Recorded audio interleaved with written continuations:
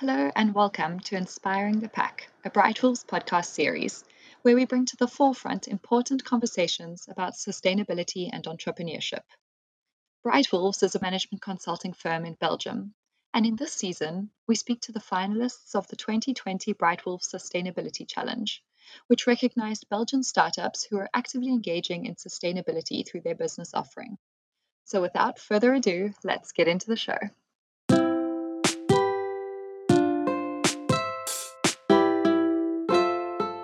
And today we are here with Stijn from the company Omega Bars, who won the Brightwall Sustainability Challenge. So congratulations, Stijn. Thank you very much. And we're very pleased to have you here and to have you telling us your story. So Omega Bars, to quickly frame it, Omega Bars is an aqua farming company and it's installed in Belgium and run by Stijn and Sven. And you guys farm the most sustainable fish in the world. Correct. That's correct. So I'm very curious about this, and I would like to know how did you come up with this idea to raise the most sustainable fish in the world? So I think it started 12 years ago, and could you explain us how did it all start, and what led you to start Omega Bars? Indeed. So since a child, I'm very interested in fish, and later on, I was very interested in the sea. A lot of my hobbies are in or under sea level. One of them is diving. So when you dive, you see underwater life in our oceans. And I studied biology. And when I studied biology, I was for my master thesis in South Africa, and I came in touch with aquaculture. And I thought aquaculture is a fantastic idea to produce fish and not to have to fish from the oceans. Now, the problem with aquaculture is there's also some non-sustainable matters like using fish meal in fish feeds, and also the pollution that is going from the farms to the natural ecosystems. Mm-hmm. So after working some years in the international aquaculture all over the world, I got a PhD at the University of Leuven, the Department of Biosystems, and they offered me a small amount of money, and they offered me to do a study about sustainable aquaculture. And I said, okay, I'm going to do it, but I'm going to start from scratch. I'm going to start with the species that you can farm sustainable, not the species that requires fish meal, not a carnivorous species that is farmed in cages in nature, but a species that is low trophic and that you can farm in a sustainable closed recirculation system. And that's how I got, after an ecological study, how I got to this species in Australia, the Omega bass. I started a PhD on the fish feed. I replaced all fish meal and fish oil. So we are one of the only species that is farmed without animal protein or animal fats. And next to that, we also farm the fish in a closed containment system. It's the recirculating system, which is filtrating all the water. So the water is going around, is used by the fish, is going to the filters and back. We have some wastewater, and all the wastewater is going to a greenhouse, because the magnificent idea about our concept is that the fish waste, the nitrates and the phosphates and so on, Mm-hmm. as a matter of fact, they're fertilizers for plants, just as it happens in nature. So Mm-hmm. instead of delivering wastewater to natural ecosystems, to the sea and so on, we just give it to an agricultural producer of tomatoes next door Mm-hmm. in a greenhouse. So that's the concept. It's precision farming. It's a circular technology that allows us to make sure that all the waste is recovered and that we don't need Mm-hmm. to penetrate the natural ecosystem with wastewater, or we have to take fish from the sea or other animals to produce other fish. Mm-hmm. That's the great example of circular economy. Yes, it's a great example of circular economy, and especially in agriculture, it's not so easy to do that. But you have to start from a certain point that you know that it can be feasible. So we knew that with our amount of water, wastewater we have from a recirculating system, Yeah. with this amount of water we can give it to the tomatoes. If Mm-hmm. we wouldn't use a recirculating system, we would have a lot of more water, and we would never be able to give it to the tomato master. I think that's a wonderful example of how to put in place an ecosystem Exactly. that is not in nature, but you recreate it as an example, taking example from nature to repeat it. Yes. Exactly. I just want to go back to one thing you said. So the fish you're farming is an Australian fish. How did you find this fish? Well, that's also a story, another story. If you look to sustainability and fish farming, you have to look to the species. For us, one of the major concerns is that we need to find a species which is low on the food chain. So not a species that is high on the food chain, because most of the fish species that we eat are carnivorous fish which are high on the food chain. For example, cod or salmon or tuna or tarbot or sea bass, all these fish, they are carnivorous. So that means that you need to Hmm. give them fish meal or fish oil in their diet. So for the European fish production and aquaculture, you need about 2.5 kilos of forage fish to feed 1 kilo of aquacultured fish. Hmm. So, in fact, you need more fish from the sea than you produce fish. So you create a problem while trying to solve a problem. Exactly, exactly. So we decided, okay, we need to find a fish which is low on the food chain, so we can divert it to a herbivorous species. Because in nature, omega base is an opportunistic feeder. It's an omnivore. With an omnivore, you can change to a herbivorous diet. You cannot do that with the carnivore. You cannot feed a salmon with 100% plant-based. That is not possible. But you Hmm. can do that with an omega perch. That's the first criteria. And then the second criteria is that we need to find a fish that can live in a closed contained system, because you need to find a fish that you can raise at a certain density so you can farm it in a building. A lot of fish, they are not made for farming in a building because they require a lot of space and they require a lot of swimming behavior, and this is not the case with the omega perch. And then the Hmm. third reason why we found omega perch is the health concern. It's a fish that has a lot of omega 3, and it has also, it's a fatty fish. So that were the three parameters that we had to base our research on. So we did a survey on the internet. We've been looking to many species on FishBase and everywhere in the world, and we had a list of 20 species, and on the first place there was omega bass. And I went to Australia to have a look at the fish, and then we tasted the fish, we tried the fish, and then I decided to do my PhD on the fish. So I did a survey of research of 4 years, and after a couple of years, we saw, okay, this species is doing well in the recirculation system. This species has a good nutritional value. This species is able to be fed without fish meal or fish oil. Hmm. So this is the perfect fish to farm in a sustainable way. Hmm. You knew it was the one. We knew it was the one, exactly. We knew it was the All right. one. But indeed, after a lot of research, as I hear, because 4 to 5 years. So, what I'm really impressed in this story is that you started with an idea, a drive to change, and it really took years of research and analysis to come with the solution. And I think that's a proof of drive in your desire to change the world. So, I really Yes, respect that. that's correct. We've been innovating all the time, and during my PhD, we've been innovating. Also, during the startup of our company now, we are still innovating, we are still improving, we are Hmm. still finding ways to become better, sustainable, etc. So it's still Hmm. going on, and I'm expecting that the research for our company is going to be very important for the next decennium. Hmm. All right. So now the research and development, I guess, is an important part of your company. I just want to come back to once you found this fish, you knew it was the one, and you started your entrepreneurial adventure, right?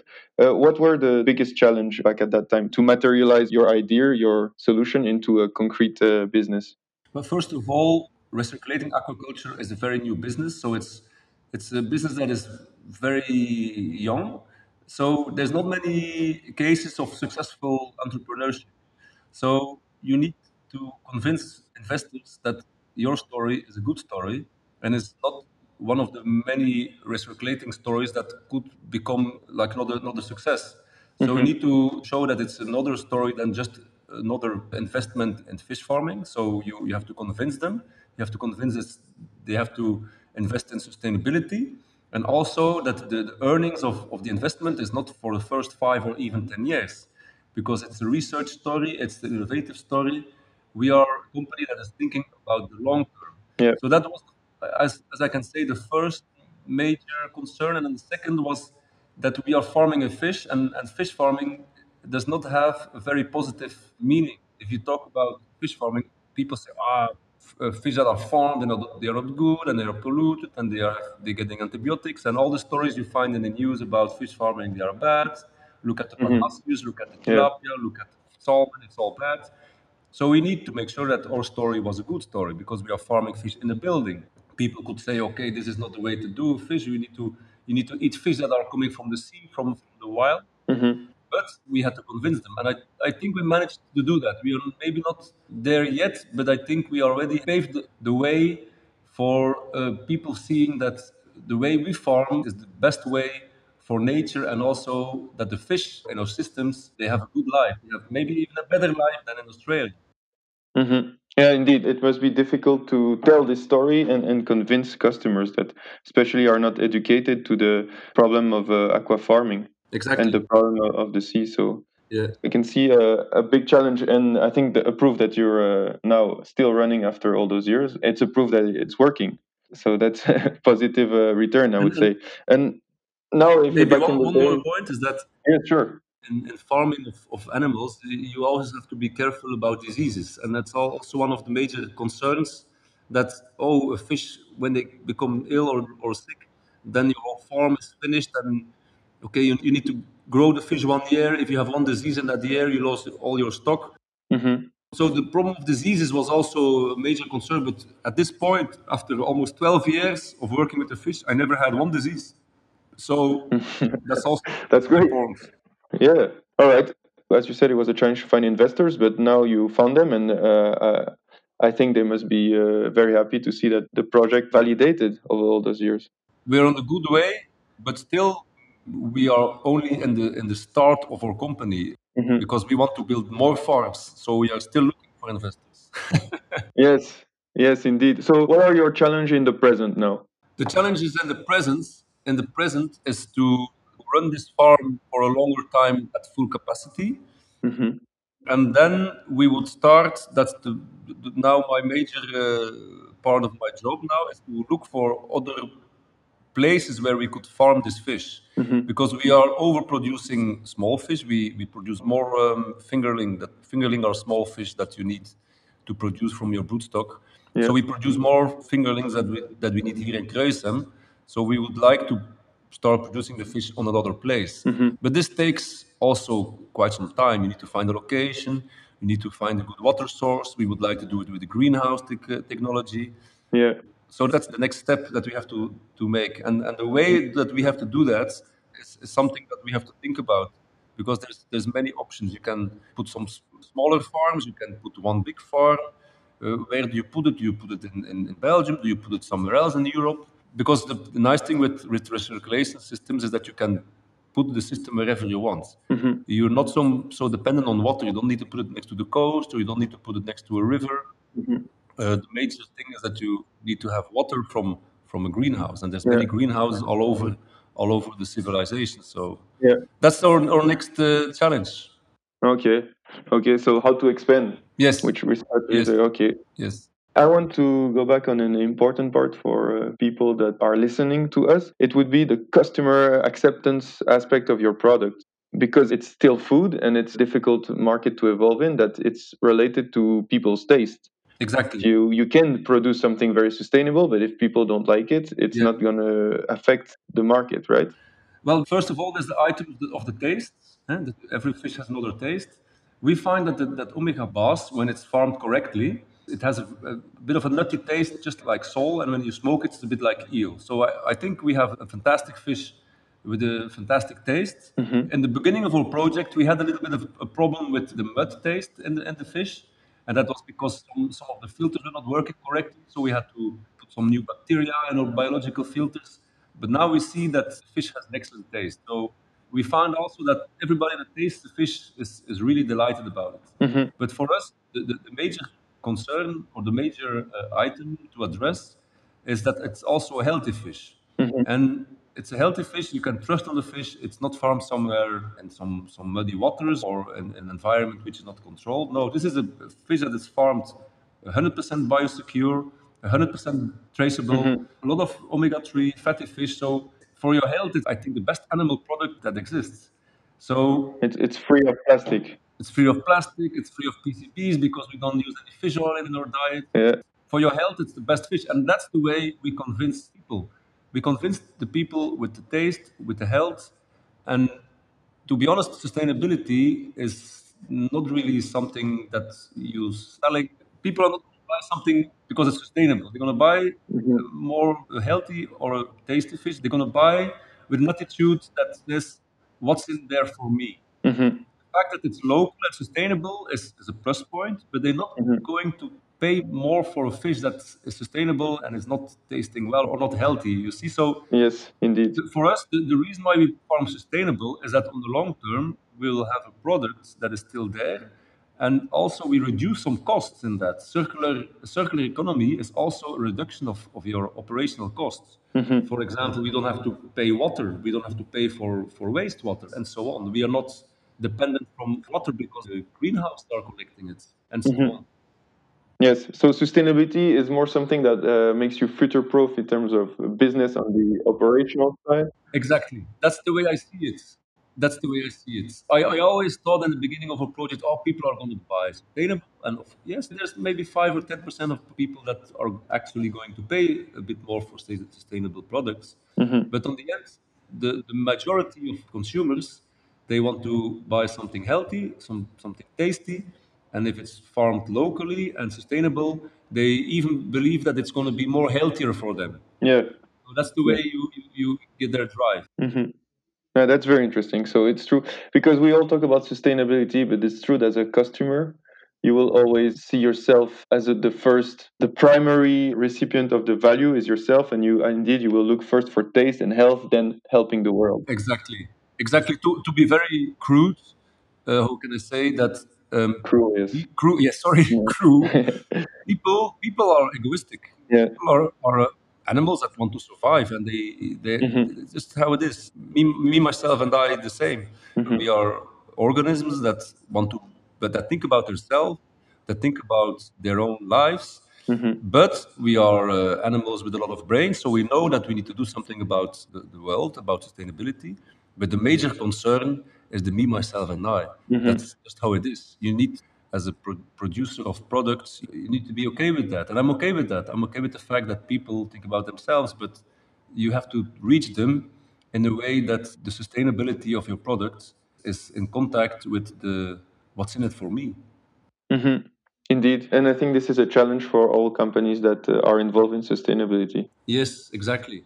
And Omega Bars found the right mix of two, I believe. So that's great. Yes, I think we managed to reach the customer because we are also very transparent.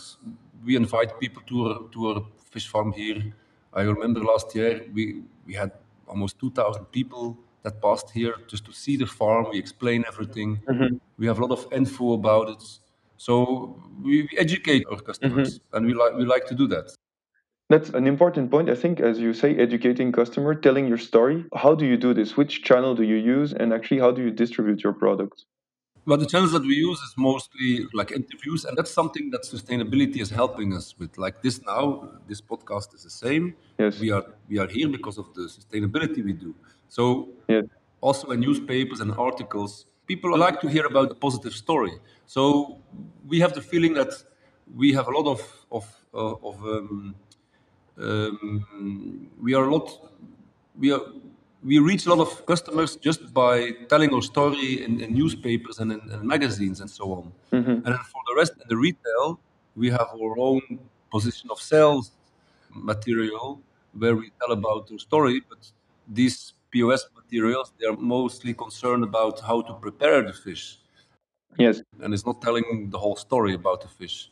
But that they can read in articles or in magazines or in newspapers, and then they go to the shop. They see, "Ah, okay, the fish is here. But how do I have Yeah. to prepare the fish?" Yes. You see, so that's recipes is for us one of the most important POS items that we can produce, Hmm. together with pictures of the fish, how it's prepared and all this. Okay. It's a two-step process. So if I understand correctly, you have the first step where you have exposure thanks to sustainability, so people hear about your product. And then the second step is where you talk more about the essence of the product, the taste, and how to cook it, and then Exactly, where people exactly. get educated about the product. All right. It's like this: they open their ears because of the sustainability Mm-hmm. that we talk about, and then they open their mouth when they see the product or they read the recipe. Yes. Yes. Yeah, but it's actually a good demonstration that sustainability can have a positive value in your awareness. You Yes. get attention to it, you get awareness. So it's great to see that it can provide this kind of value to startups. Yeah, exactly.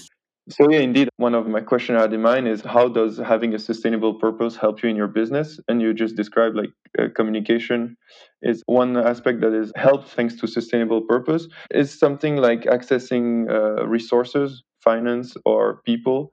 Is it something that is made easier thanks to a sustainable purpose? Yes, when you serve a sustainable purpose, it's always easier to, and these days where sustainability is important, to reach other people.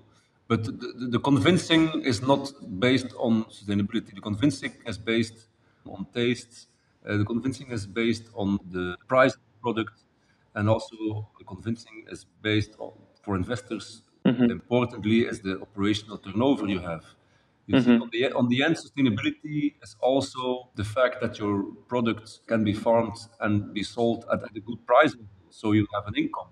Uh, Mm-hmm. Voila. So on the end, we are part of the financial world. So Yes, it's a business after it's a all. business after all. Voila. Yes. Okay. Great. Now, I would like to talk about the future of Omega Box because I hope Brightwells will be able to help you in this future, and that's our goal. And second of all, I want to see Omega Bar as the most sustainable fish. Can it be one day the fish that everybody will eat to get their amount of protein? Well, I'm thinking a bit the same as I did 7 years ago when I finished my PhD, and they said to me, "Stain, you need to do something bigger than your PhD because with a PhD you're not reaching customers, Mm-hmm. and it's by reaching customers that you can change the world because Mm-hmm. it's the products that they buy and the products that you produce that the way of producing is changing the world." So I said, okay, yes, I need to do that on a bigger scale. I need to farm more than the couple of tons that I produced during my PhD. So the more you produce, the more customers you reach, and the more you change the world. So yes, definitely, we would like to produce many, many more omega bars on different locations, Mm-hmm. because the more omega bars that is eaten, the less fish is produced not sustainable or has to be fished from the sea. Mm-hmm. And we know that by 2050, we need to double the amount of fishery products. But fisheries itself, they cannot increase. So it needs to be farmed. But a lot of farming ways is not the proper way because of the way they do it. So yes, we need to farm more omega bass Mm-hmm. or other fish that is farm sustainable without fish from the sea or without polluting the natural ecosystems. And why not farming the fish like you farm, or why not having many omega bass farms just like you have many chicken farms, for example? Mm-hmm. It's a bit the same. Chicken is the main cultivated animal on the planet. Yes. So it also had a steady growth. Why not doing this with omega bars? Mm-hmm. And I believe that producing omega bars is with a much better animal welfare than chicken. Yes. Yeah. Yes, and the in terms of easiness of replication of your farms, if you compare it to the chicken farm, for example, I think it's a great example. Yeah, it's much more Yes. technology, much more technology. Yeah, the only problem that I can see with our story is that the way of farming is it's not easy. It's really a technological issue. You have to farm your fish, you have to filter your water, you have to couple your water with a lot of greenhouse. It's not easy. You have a lot of technology, a lot of sensors, a lot of machinery Mm-hmm. that has to work. But of course, also in other animal farming, you need to have a whole system in place with alarms. So on the end, Indeed. we are just like another animal producers, but I see it a little bit more complex, but you can learn all these skills to people. Yes. So yeah, I think it's feasible, but of course it will take some time to educate people to be sure that they can do it, Mm-hmm. to train people and so on. Yes, it does make sense, and I guess you need to educate other producers for any kind of animal farming. Yes, and the hardest part about this, and I can say this because I'm not educated as a farmer, but if you farm a fish, you need to be constantly around with your telephone. You need to be able to catch alarm problems. You Mm-hmm. need to divide your workload during the weekends, Mm-hmm. during holidays, all the time. Something can happen, and Mm-hmm. when there's, for example, pole failure, we have two steps of emergencies. But if they don't Mm-hmm. work, the emergencies, in half an hour, all the fish can be dead. So you need to be always be sure about Mhm. a lot of things, even if you're not at the office between 9 and 5. Yes. So that's the hardest part, actually. Fishes don't take holidays. You have to be a farmer. You have to Yeah. think like a farmer. You have to live a life like a farmer. Yes. They say that their animals don't take holidays, so for them. Exactly. They don't take holidays. Not at all. They don't sleep even. Even at night, something can happen. Hmm. No, indeed. It has the same challenges as all the farmers, as you described. Exactly, and that's the hardest part. And when you see why farmers they stop farming, Hmm. because when they're small, you need to be on alarm all the time. So Hmm. that's why they grow. They want to be bigger and they want to have more personal, so they don't have to be on alarm all the time. And that's the hardest part. Hmm. Taking 1 week of holiday a year, nobody wants to do that anymore. Yes. And I guess that's when the sustainability aspect of farming becomes challenged as soon as you want to grow and, as you say, be able to divide the tasks. And that's when the sustainability aspect is challenged by using resources that are not sustainable or systems that are not sustainable. But on the other hand, do make the process easier for the farmer. Yeah, and exactly. Technology. Now we can go away from the farm, and an SMS is calling us through a sensor and internet that something happens. 20 years ago, we had to be here all the time. Hmm. So technology is making sure that projects like this can happen and can exist. Hmm. And that's great. And staying on a more question relating to Brightwolf, so you won the sustainability challenge. We will provide you with 1 month of consulting. How do you see this partnership delivering value to Omega Bars? Well, for us, the first thing is that we want to know how we farm the next step. Do we do it in different farms, Hmm. smaller scale, or do it big scale? Because the big scale has an advantage. You produce at a lower cost because when the size of your farm increases, your operational costs decreases. But of Indeed. course, maybe you can be seen as just another big fish farm. So we want to stay authentic. We want to stay like a fish that has produced locally, Hmm. but of course, when you do it on a smaller scale, yeah, your costs are higher. So that's something we have to. We already for a long time we are talking about it, but we don't know really what to do. So Hmm. that's for us an important step. And then secondly, we still want to make sure that the fish is in proper packaged sustainable materials. Hmm. I'm going to give you an example. We are now in Carrefour using Halopack, which is made from paper and plastic. Hmm. But now they say the PET, you have recyclable PET, Yes. which looks like plastic, that is more sustainable. So, which is the package now that is actually the most sustainable? Hmm. But of course, you need to be sure that for the customer, it looks like the most sustainable. Yes. Perception can be sometimes different than the reality, but people listen more to their perception than to the reality because they don't know always the reality. So that's something also that you could help us in the way of packing our products in retail. Hmm. These are the two major items. That's awesome. I'm sure we will love working with you and be able to deliver value Yes. through those two questions you have, and we'll be happy to research about it. And I find it very interesting. Now, on a more general note, and this will be the last question of the podcast, I just want you to express to anyone who wants to support you in terms of partnership in business or as an individual or as institution or association, how can those people support Omega Bars? Are you talking about possible investors or talking about customers? I'm talking about partnerships. So, as much as Brightwolf wants to partner with Omega Bars, what could other partners do to support Omega Bars in terms maybe of farms or government institutions or? I think the most important thing that needs to happen in our society is that we need to find a level playing field for products. We need to put a life chain assessment for all products, and we need to put a tax on products based on their life chain assessment. And in this way, you create a level playing field. And this is Mhm. something I think the governments, but also yeah, we need to look at what actually a product costs. Last week in Germany, there was a supermarket that was displaying two costs: the cost that you had to pay as a customer, and the cost that is actually the cost of production. And people didn't realize that they are paying less than what they should pay. So we need to know that we don't pay enough for the products that we buy because we're not taking into account the environmental impacts of those Mhm. products. And Mhm. that for me is something very important that we should do. And also investors or lawmakers or whatever, we should think in that direction. We should all think about putting up a level playing field. So all products are quotated in the same way, that you put a tax on the product if it's not produced sustainable, or you pay less for a product that is produced sustainable. So that's something important.